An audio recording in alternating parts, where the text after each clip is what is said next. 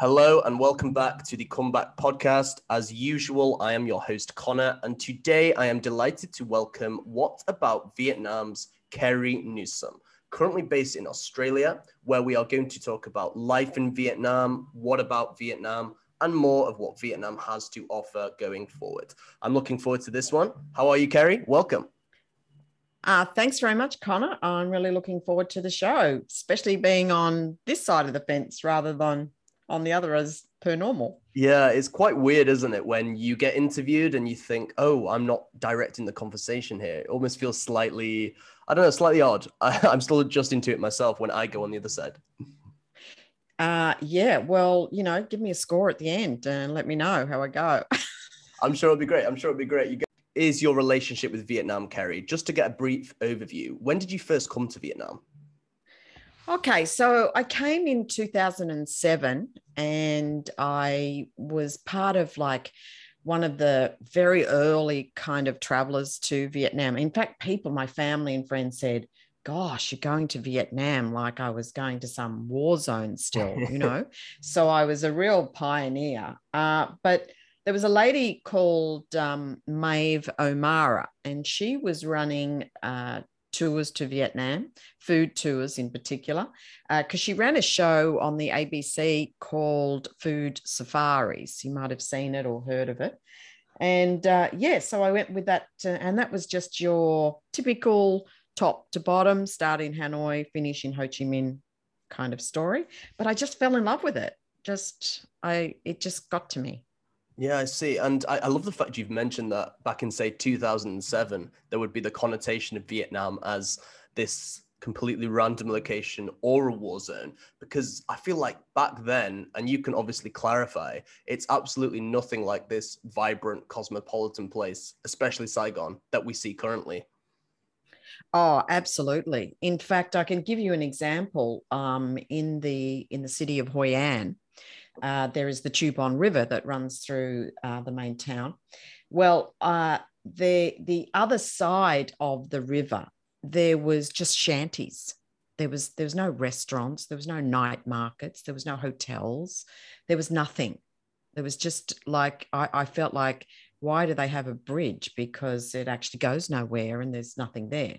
Of course, that's changed dramatically as there is a whole new life over the other side of the bridge. And it's just a totally different old town now. Yeah, and I've almost got two questions in one. The first one I'll ask, and then I'll move to the second. The first being, what exactly was it about Vietnam that made you fall in love with it? Look, a couple of things happened for me during that first trip. I met an Australian expat, and she was starting up or in the very early stages of a charity or an NGO in Vietnam, uh, looking to assist or sponsor young girls in their education in Vietnam. And her name is Linda Byrne, and the foundation is called the In Children's Education Foundation. And I just gelled with her. And because she was Australian, there was just so much she could sort of relate to me so that I could kind of better understand and see it and see Vietnam through her eyes. So she was kind of pointing things out to me that just helped with a little bit of relativity. So, meeting expats over there was kind of one thing. And then just the Vietnamese themselves. I met another girl that I've also stayed friends with since that time. And just over that time, I've just grown further in love. So it was probably the people. And, up until then, I'd done a fair bit of travel through Asia, Thailand, the Philippines, Singapore, Hong Kong, etc. And I just never got the same vibe and feeling of welcome and warmth and caring that I did in Vietnam. So I thought, no, this is more me. I feel safer, and I was certainly doing a lot more travel solo at that time. So yeah, that kind of kept me coming back. I can imagine so. And the second part of that question was, now that it has changed so dramatically from 2007 to 2022, where you have all these new Things such as the Hoi An Bridge we referenced, Phu Quoc has taken off in that time. We have Moi Ne, which is very popular. Ho Chi Minh, completely different ball game. Can imagine Hanoi is similar. How has your relationship with Vietnam changed from perhaps 2007 to now, based on all of the changes it's gone through? Has it been impacted in any way? That's a really big question, Connor, because there's kind of life up to COVID and then there's life after COVID. I mean, my relationship changed with Vietnam probably most predominantly in 2016. And one of the trips that I did back, I did a long stay. I stayed for a month, and I actually moved into a situation where I got offered a job. And I was offered the job to sell a major hotel group, a Vietnamese hotel group that was literally building from the ground up at the time in Hoi An. And they had on their drawing board to build 5 hotels, which they did. And because I had a flight center background, I'd kept all my contacts in Flight Centre over the years. I mean, it's a pretty cliquey industry, the tourism industry. And working with some, pretty influential people, I was able to win the Flight Centre account. So I kind of went from a travel tourist, just explorer, to a little bit more of a business relationship. So I'm not answering your question directly, but I guess I started to view Vietnam through different eyes, from a more tourism and tourist aspect. And that changed the way I looked at the landscape and what was happening in travel and how the travel boom was about to take off. And just to give you some relationship to the travel boom. So in 2019, the Vietnamese government reports that they will receive something like 18.3 million tourists into Vietnam. And, the rate from 2007 to 2018 was dramatic. It was just exponential. There was buses on buses. They couldn't even fit the buses into places like Hoi An. They had to park them outside the town and ferry people in on like golf carts, etc., and cyclos. And then COVID hit, and it dropped to 3.8 over 2 years. And that was only due to business development and, of course, diplomats and government officials, etc., that made up that small amount of 3.8. Now we're at 2022. The doors are open as of March. So, it's a new landscape again, because not everything survived COVID. And I don't know. I'm back in September. I have to see it with my own eyes now. Yeah, absolutely. And we are going to talk more later in the conversation about what that means for tourism going forward in Vietnam 2022. But can I get your reaction to COVID? Were you based in Australia when COVID hit back early 2020? And how was your reaction to the developments? Well, it was funny. I was actually in Vietnam up until the 19th of March, 2020. So I was over there on a trip. I was doing 2 to 3 trips per year up until that point, between 2016 and 2020. And I was due to leave on the 29th to come back to Australia. But my husband was saying to me, look, I think this thing called this COVID thing, I think it's going to take over the world, and they're going to name it as a pandemic. And the country's going to shut you out if you don't come home.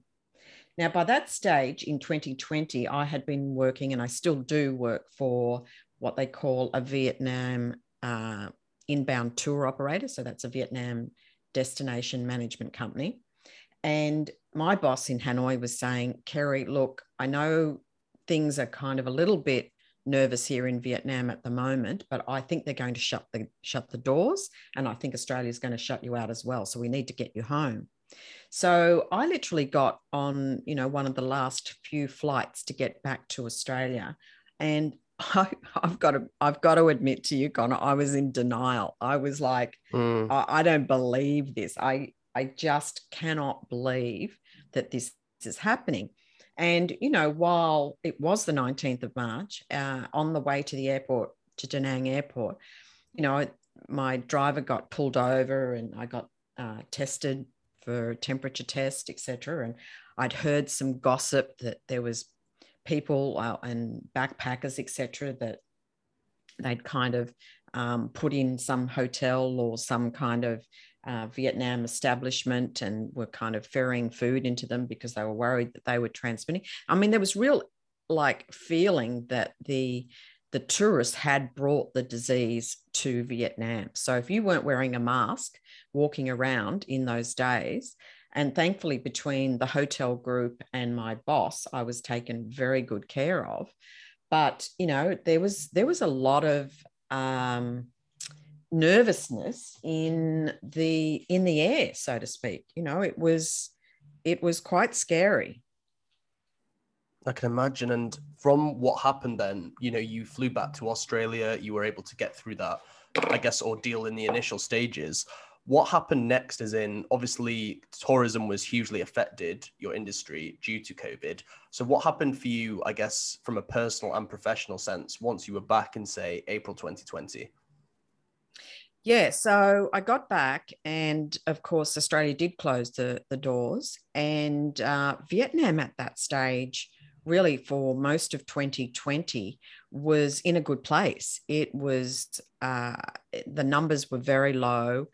The country was really dealing with it very, very strictly, but certainly life pretty much as normal. Expats were being asked to go home, to leave the country if there was any confusion as far as their visa status was concerned. But for the most part, Vietnam was okay. It was just that the rest of the world wasn't. So my boss, I have a very good relationship with my boss, and I just said, well, I don't think I'm going to be selling any tours into Vietnam from Australia in the foreseeable future. What do you want me to do? And she said, well, because you've got a marketing background, would you be, open to move your headspace into marketing so we can keep our brand and our messaging and our communications up during this time? We wait and see what happens. So that's what I've been doing for the last 2 years. Right, I see. And what does that actually entail? Say for somebody who isn't familiar with marketing or can't quite understand how you would be able to do that when you don't have access to Vietnam unless in special circumstances. What sort of things have your job entailed since 2020 up until this point that we speak currently? Okay, so the main part of my job is to keep our communications with our current database.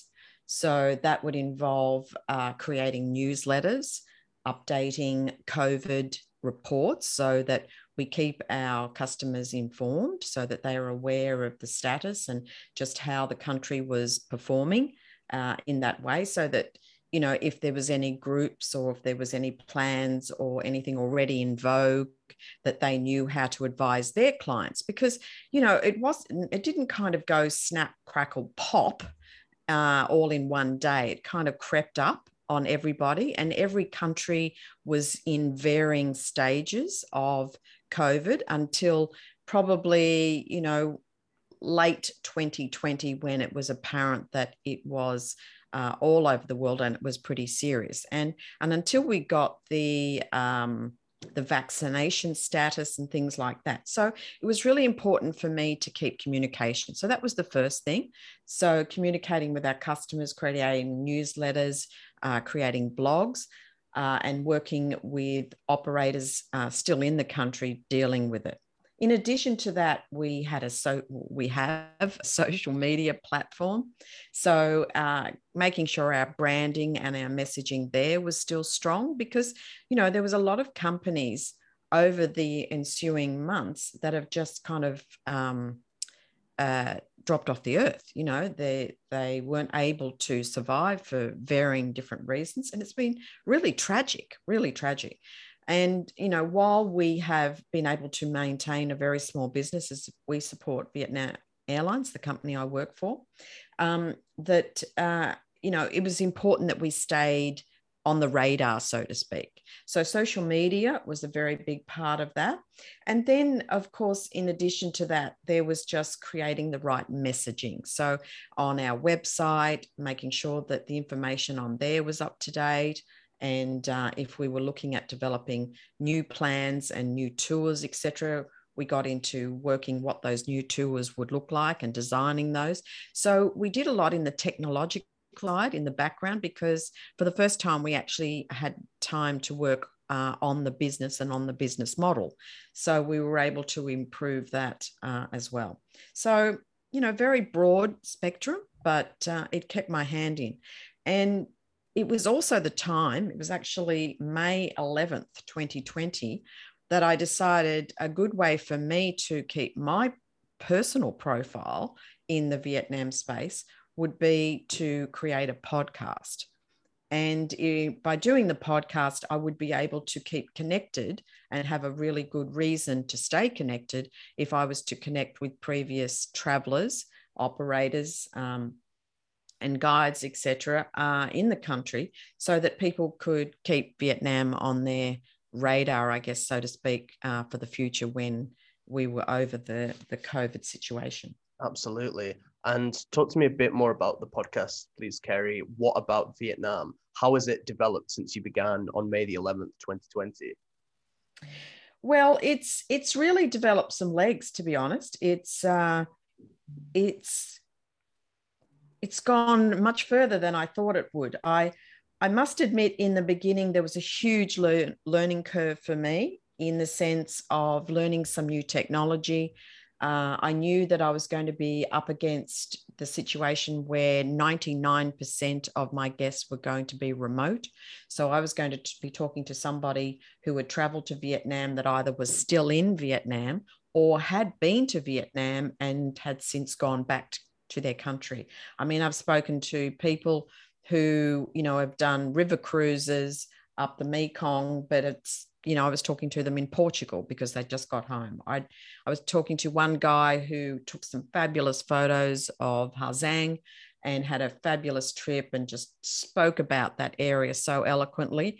But he was back in the US as well. So the challenge around technology was there, but I really wanted to create a very polished product, and I wanted it to be informative, and I'm sure you're up against this as well, is that you want it to be interesting, but you don't want it too serious, and you want it to be fun and just relatable, so people can kind of relate to it, I guess, and could say, oh yeah, I could see myself doing that, or no, maybe not going for to a snake restaurant for lunch with a bottle of champagne. No, I don't think that's me. That sort of thing, if you know what I mean. No, I do. Yeah, making it relatable for the listeners and also connecting with the guest. Does it change from guest to guest? For example, you might get a couple who've gone up along the Mekong, then you'll have someone from Hanoi, someone from Da Nang. Does it differ from people across the country in different areas? Or would you say there's a typical profile of someone you would interview? No, there's no typical. Absolutely no typical. And that's, I think, I'm hoping one of the joys of the program is that each program is unique. Each show is different, and people are not going to know what to expect. I haven't kind of purposely done that. I've wanted to surprise and bring new aspects of Vietnam to the show, as in, I didn't want to just talk about destinations. They can go to a guidebook and they can go to Google for that. Type in Sapa, type in Hanoi. It'll give you all the stats, the population, and, Ho Chi Minh Lake. So I wanted to add in experiences. I wanted to talk about what have people done that was interesting, or what should people look out for, or, just maybe the must do. Is it kid friendly? Is it good for solo people? What about that river cruise? Did that feel safe? I really wanted to kind of mix up the destination, the guest, and the experience all in the one show. Absolutely. No, I definitely understand the variety aspect. I tried the exact same with Comeback because I don't want the listener coming to the episode thinking that they know who's going to be on or they can tell what's going to come up. I'd rather the mystery aspect and an element of surprise. However, do you see any patterns emerging with your guests? As in, do people say similar things alongside the concept of Vietnam and what to experience if you're in a certain place? Are there any patterns that you spot, or is it quite difficult to gauge with such a variety? Good question, Connor. That's a really good question. I might be accused of a pattern that I see developing in the sense that most people have got good things to say about Vietnam. I mean, there's a few that have had a few grimaces about things, and I certainly want to keep it real. I don't want people to go, oh, like it was fantastic when it really wasn't. If it was okay, or they were a bit disappointed because there was a lot of rubbish and there was a lot of that sort of feeling. But it's different because my guests vary from age, from their relationship to Vietnam. Some might be guides, some might be previous travelers, some might work for a wellness company, some might be a massage therapist, some might run cooking schools. Some might decide to live there because they went to visit and found that they loved the place. I mean, a recent guest of mine is talking about art in Vietnam. I mean, when you go to a gallery, do you really know what you're looking at when you're looking at some of the art in that gallery? What is some of the symbolism, aspects like that? So I can't really say there's a trend, but if there is a certain appetite for the typical guest, it's probably ones that have got, positive things or uplifting or, good things to say about Vietnam. For sure. And this might bring me to ask about your personal experience, Kerry. Your personal experience of Vietnam, what have been some highlights for you in terms of living and working here? Look, I've had so many lovely experiences. As I said, I've been traveling back and forth, 2 or 3 times a year. I do long stays each time. So I'm there probably 2 to 3 months a year. So I'm almost like the part-time expat. And I get accused of that in places and they go, oh, you're back. But they probably think I just live down the road, but, I haven't seen them for a couple of months. But I loved a place called Barbie Lake. I don't know. Have you been? I haven't been there, no. Well, that was a small trip I did in 2017, and it's such a beautiful place. It's almost like this. It's a challenge to get there. It's about a 5-hour trip from Hanoi, but the Barbie Lake area is just so special. It's got caves where there's probably only you and 4 people there.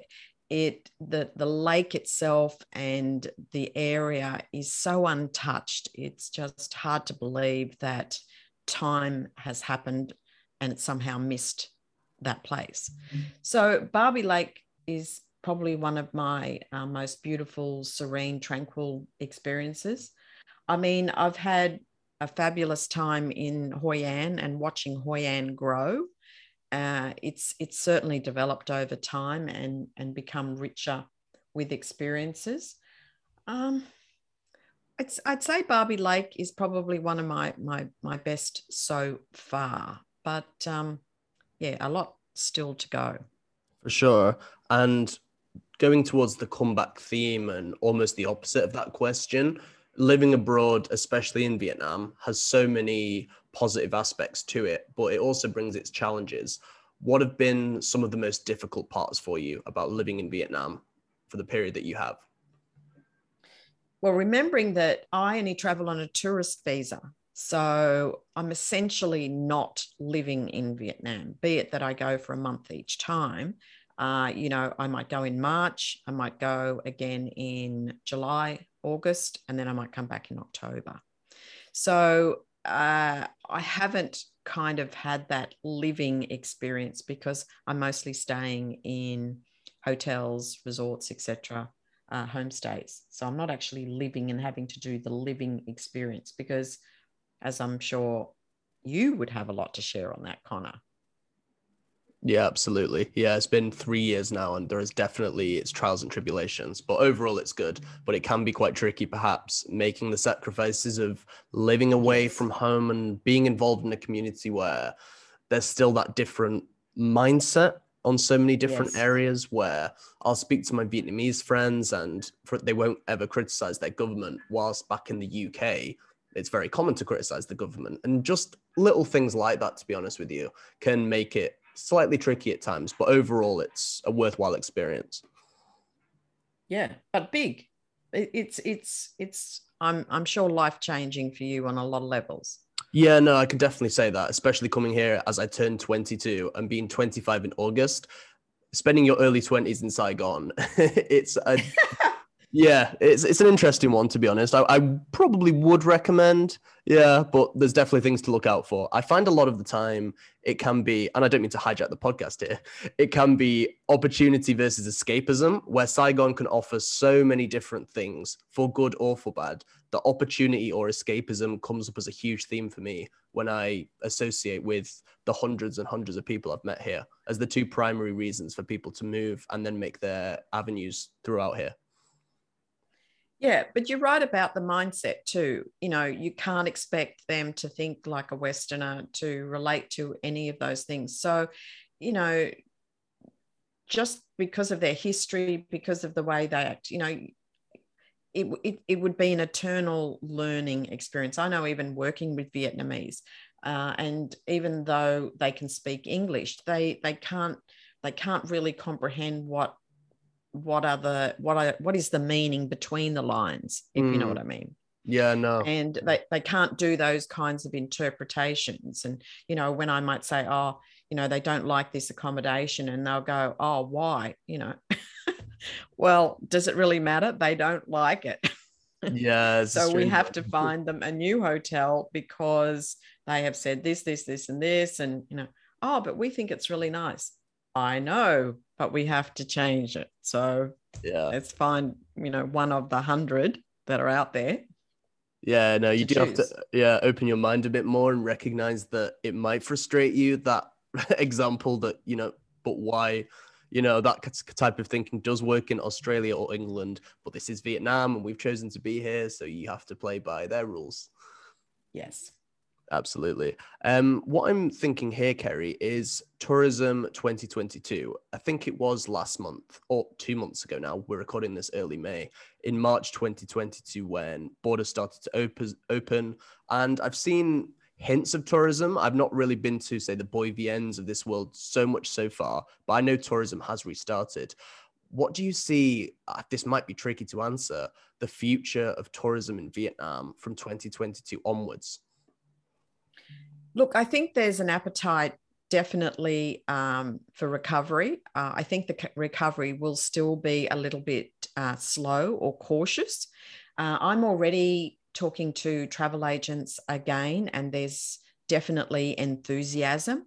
However, no one's putting their money on the booking, if you can understand. So people are definitely expressing interest, and I think it's a little bit about they're wanting to kind of see the transition manifest itself. So they're wanting to see the traffic, they're wanting to see the increase in airline frequency and flights. They're wanting to judge just how the accommodation is looking, what is still open, So once again, marketing is a very important part. And even what I'm doing with the podcast, what about Vietnam, is kind of a statement and a question, as in, people used to say, we go to Bali, we go to here, we go to the Philippines, we go to Thailand. And I used to say, what about Vietnam?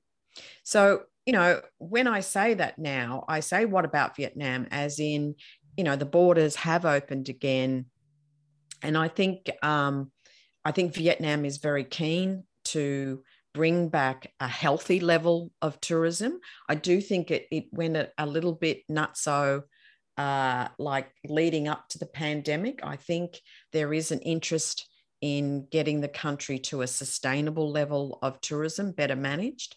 I mean, we may not be seeing in Vietnam as many Chinese tourists as we have. We may not even be seeing any Russians or many Russians. I'm talking to somebody just next week about Nha Trang, which has been traditionally a very attractive resort area for the Russians. I mean, I don't know. So there's still a lot of questions on the table, and certainly what's happening in Ukraine is affecting all of us. But as far as resuming travel and how travel moves forward, I'm positive. I'm feeling very positive.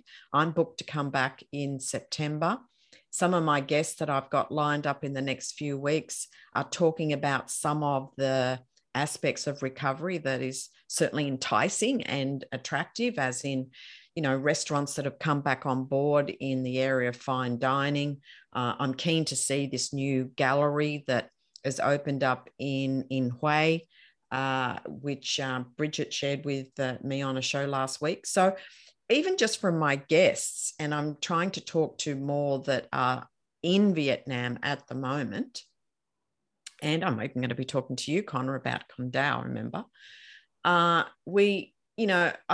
feel the positivity in the air, and I feel even back here in Australia, talking to travel agents, there is very much an eagerness for them to start selling Vietnam and open the doors back, because everybody that comes to Vietnam, 9 times out of 10 has a great experience.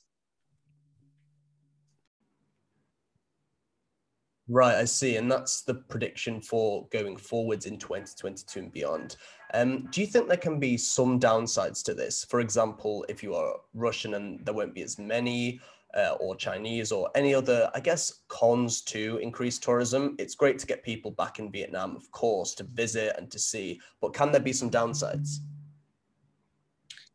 Downsides as into too many or not enough or particular areas or... Yeah, my thoughts were initially too many because now it's been 2 years. I would assume, and you might be able to tell me more, that people would be dying to get into Vietnam and that would cause a boom. But is that the case, or how would you see it?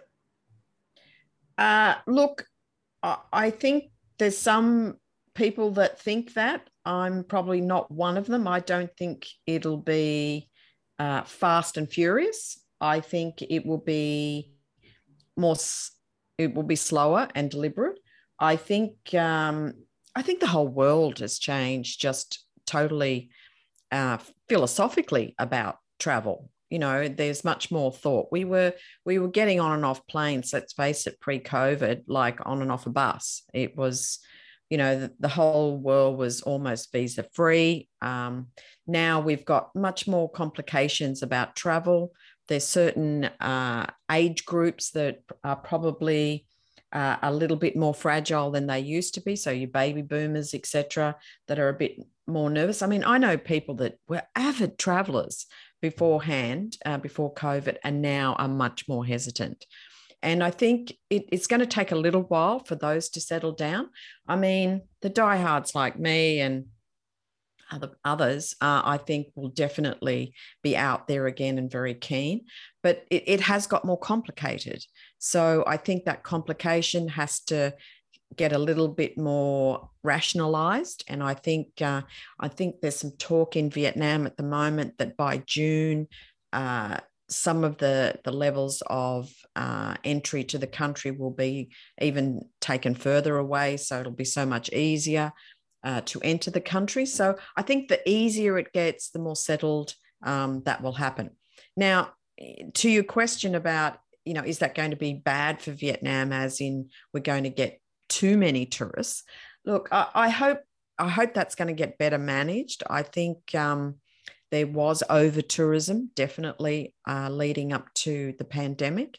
And, I hear that there's been some great areas of improvement as far as cleaning up the country and areas that have flourished, forests and rivers, etc., that have, kind of been brought back to life because, there hasn't been the treading of the tourist. So I hope there's going to be some more sustainability on that level so that, there can be a positive imprint. And there's certainly levels within Vietnam tourism and the government talking about that. And I've even been speaking to some of those working groups and people that are steering those committees. So, I'm hoping there's going to be more thought all round, but I don't want people to miss out on Vietnam. I do think it's a country to discover, but it's a country also that people kind of tend to hit the main 3 or 4 spots and then they go. And I think there's a lot more to Vietnam than those 3 main destinations. So, if we could maybe encourage in our trip planning and our tour advice and, talking about Vietnam, we might kind of broaden the brush so that, people come back several times and not just to the same places. Absolutely. No, I love the fact that you've mentioned that about the broadness and the vast amount of areas in Vietnam that can be explored instead of just, say, Da Nang, Ho Chi Minh, Hanoi, for example. There are so many. And it brings me to, I suppose, a hidden gems kind of question. Are there any places that perhaps aren't as popular for tourists that you would expect or that deserve more recognition in Vietnam? And if so, what are they? Yeah, like it's funny, there definitely is those main destinations that have really had extreme exposure on your Instagrams and, your Google sites are just full of images of those places. And yet there's some, and I know you and I just talked briefly about Con Dao, like it is a hidden gem. There's a place called Dalat, and not many people think to go to Dalat. And if you went to Dalat and you saw everlasting flowers, like flowers that actually never die. I've seen strawberries the size of apples almost there. You go into the hills and you'd swear to God you were in, some European country. The waterfalls, there's no gating around them. You can put your hands out and you can actually touch the water. It's that accessible and it's that beautiful and it's that untouched. But they're not destinations that have been big in promotion and social media. I mean, places like Ha Giang, places like Sapa, places like I'm thinking of Ninh Bình. Now, a lot of people talk about Halong Bay, but then they don't talk about Lan Ha Bay, and they don't talk about Ninh Bình as much, where I think Ninh Bình is probably even more interesting than Halong Bay. Gosh, I could go on and on. I mean, Phong Nha. Now, Phong Nha Caves came up when they discovered the largest cave on the planet, believe it or not, in 2009. Oh, wow. And, that's only 2009, Connor. That's kind of in our lifetime, And I got to talk on the podcast, would you believe, with one of the guys, British guy, who was actually part of the group that stumbled, like they literally stumbled on this cave. It's like about, 7 kilometers. You can fit Big Ben in the cave. So, it takes 4 days to go from one end to the other. And, it's starting to capture great interest, but it's for your real intrepid adventure caving kind of person. But it's opened the world up to, there's more to Vietnam than just, as you say, the bustling city of Saigon, Hanoi, Hoi An, and possibly Da Nang. I mean, people never think about Vietnam, about kite flying. I mean, kite flying, the kite flying capital is, I think in Southeast Asia, one of them is Munay. Nobody told me about that. Nobody told me about, there was deserts in Munay. Hello? I mean, it's just a world discovery too, and that's what I love about it, is that I haven't been back to Vietnam once and done everything the same. I managed to go somewhere else. I mean, Quy Nhon is a place that has only just come up on the roadmap. There's now a new ferry system to go to Lison Island. Now, I've been meaning to go to that island for, I think, the last 5 years, but it was such an awkward trip, and you had to get this bus, and it only ran on certain times, and then you had to kind of connect up with the ferry, and if it missed the ferry, then you didn't get it. So now there's this straight ferry straight to Lison Island. Guess where I'll also be going, and I'll be able to go to that from Hoi An. So like, my podcast is kind of a discovery tool for me as well.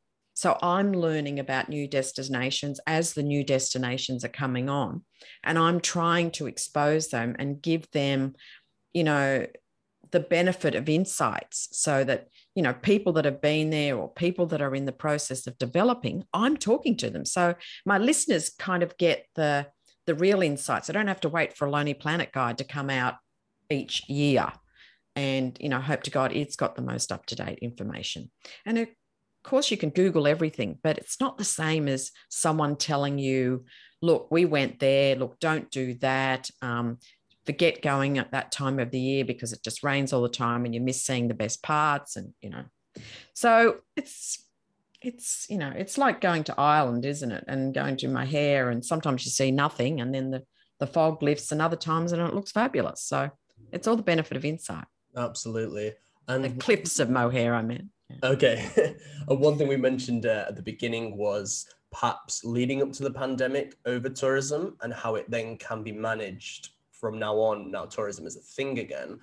How can tourism be managed, in your view, Kerry, to be the most effective possible for Vietnam and avoid, say, over tourism or under tourism or any complications? What do you think are the most effective ways for Vietnam to tackle tourism going forward now?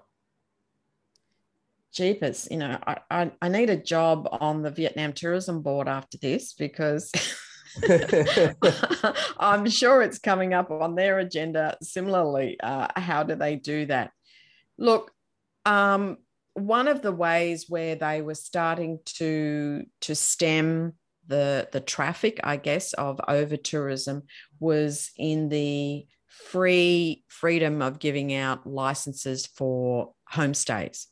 I think at one stage in Hoi An alone, and probably I've had more to do with the Quang Nam area than anywhere else, so I can speak more proficiently about that area.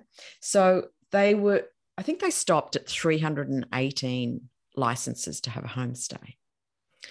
And what they learnt from stopping that was that they had to put some limit on how many hotels and how many homestays, you know, how many beds were they going to allow in a vicinity. Now, if you look at the township of Hoi An, the old town itself, it's only about 2.5 kilometres in size.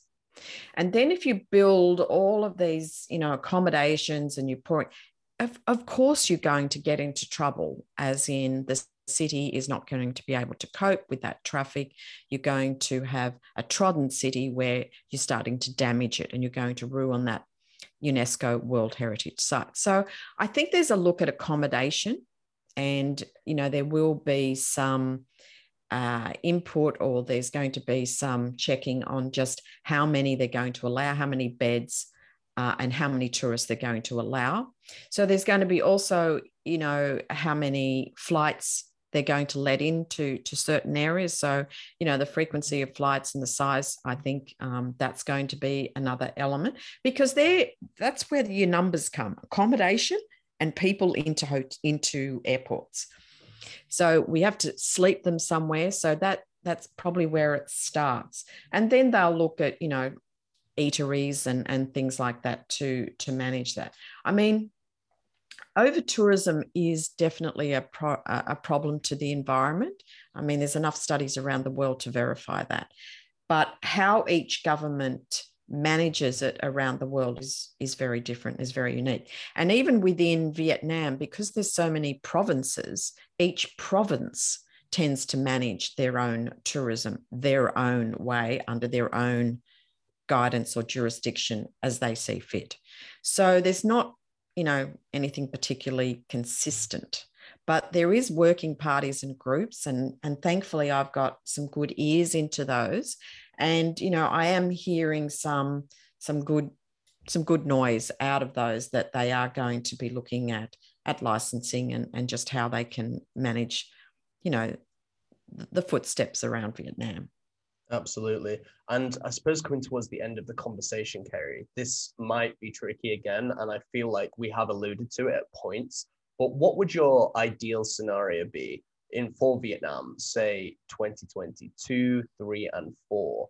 What ideally would you like to see happen? In respect to the tourism reopening and what that would mean for the country? Look, I think they're not even going to have to work very hard at a slow intake of tourism. I think that's just going to happen organically. I think them making it easy for people to enter the country, but keeping the visa level under some jurisdiction. I mean, you'll notice that they pretty much put it back to what it was prior to COVID. So for those 80 countries, you can come for 15 days. But for the other countries, your maximum stay under a visa application is 30 days. So, during COVID, there was a lot of expats that had to leave the country because they weren't there kind of essentially legally. And, there was a lot of workers that were working there and taking Vietnamese jobs. So they've also had to leave. So in some ways, COVID's been a bit of a godsend for Vietnam to clean Vietnam. I mean, Vietnam's got, 96 plus million population. So it's got a thriving domestic tourism aspect to it. And it's also a thriving country.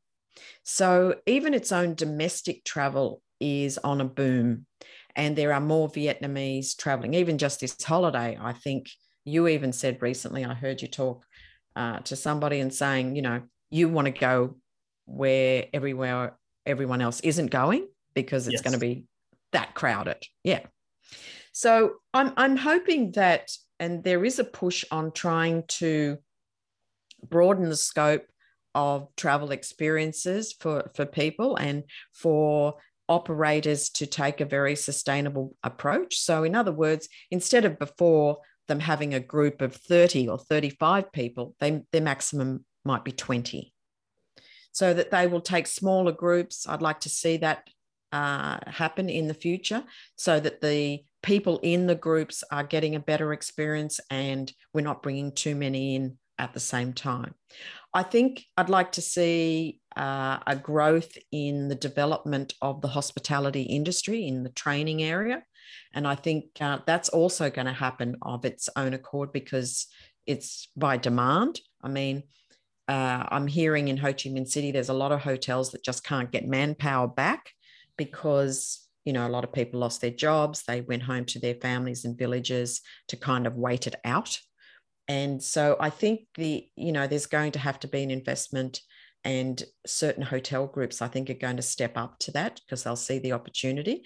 So we've got some good things in quality coming back. I'd like to see that. I would like to see the growth in social enterprise as well, because I really like wherever I can see the growth in the minority groups and the support of those minority groups in a very healthy, wholesome and supportive way. So it gives back to those communities. I'd like to see more of that. But once again, that won't be throngs of people. That'll be a group of 6. That'll be a maximum of 12, that kind of thing. We won't, I don't think there's going to be the big bus loads. And, a lot of those bus loads were coming from China. So I'm kind of on a watch, wait and see whether or not, we will get the Chinese back in, as they were the number one tourist group to Vietnam. So, yeah, I mean, I could sit in that round table, Connor, with those working party groups in tourism any day of the week with all my wish list. But I think, there's a lot of players in the field. There's a lot of money that's being kind of discussed as far as development is concerned. So it's a little bit, wait and see. Right, I see. And a new tradition I have on this podcast, Kerry, is asking the guest a question, which is, has there been a question that I've not asked you that you would have liked me to? Well, I thought we were going to talk a little bit more about podcasting. And I thought we were going to kind of share some of the aspects of, what do you know about Vietnam travel from a podcast? Right, I see. And we did allude to that briefly where we spoke about people from different avenues doing different topics based on their experiences. But what have you found out specifically about Vietnam from your podcast then, Kerry? What about Vietnam? What have you discovered? Well, obviously, I've discovered a lot of new places and new experiences. But what I've also discovered is more about how people are consuming information. Like, is everybody totally dependent on the one source? Does everybody just Google the place? Or, would you think to go to a podcast that was about travel, specifically about Vietnam? Because there's not many travel podcasts and there's not many just about Vietnam. In fact, I think I'm one of the rare few. There is Southeast Asian travel podcasts, and there's very mixed travel podcasts across lots of destinations, but there's not many just about Vietnam. Did you notice that? Yeah, I only saw, I'd class 7 Million Bikes a Vietnam podcast because that's what it's called. There's your own, there's Vietcetera. Yeah, I can't think of any more. But they're not travel specific. No, that's true. That is true, yeah.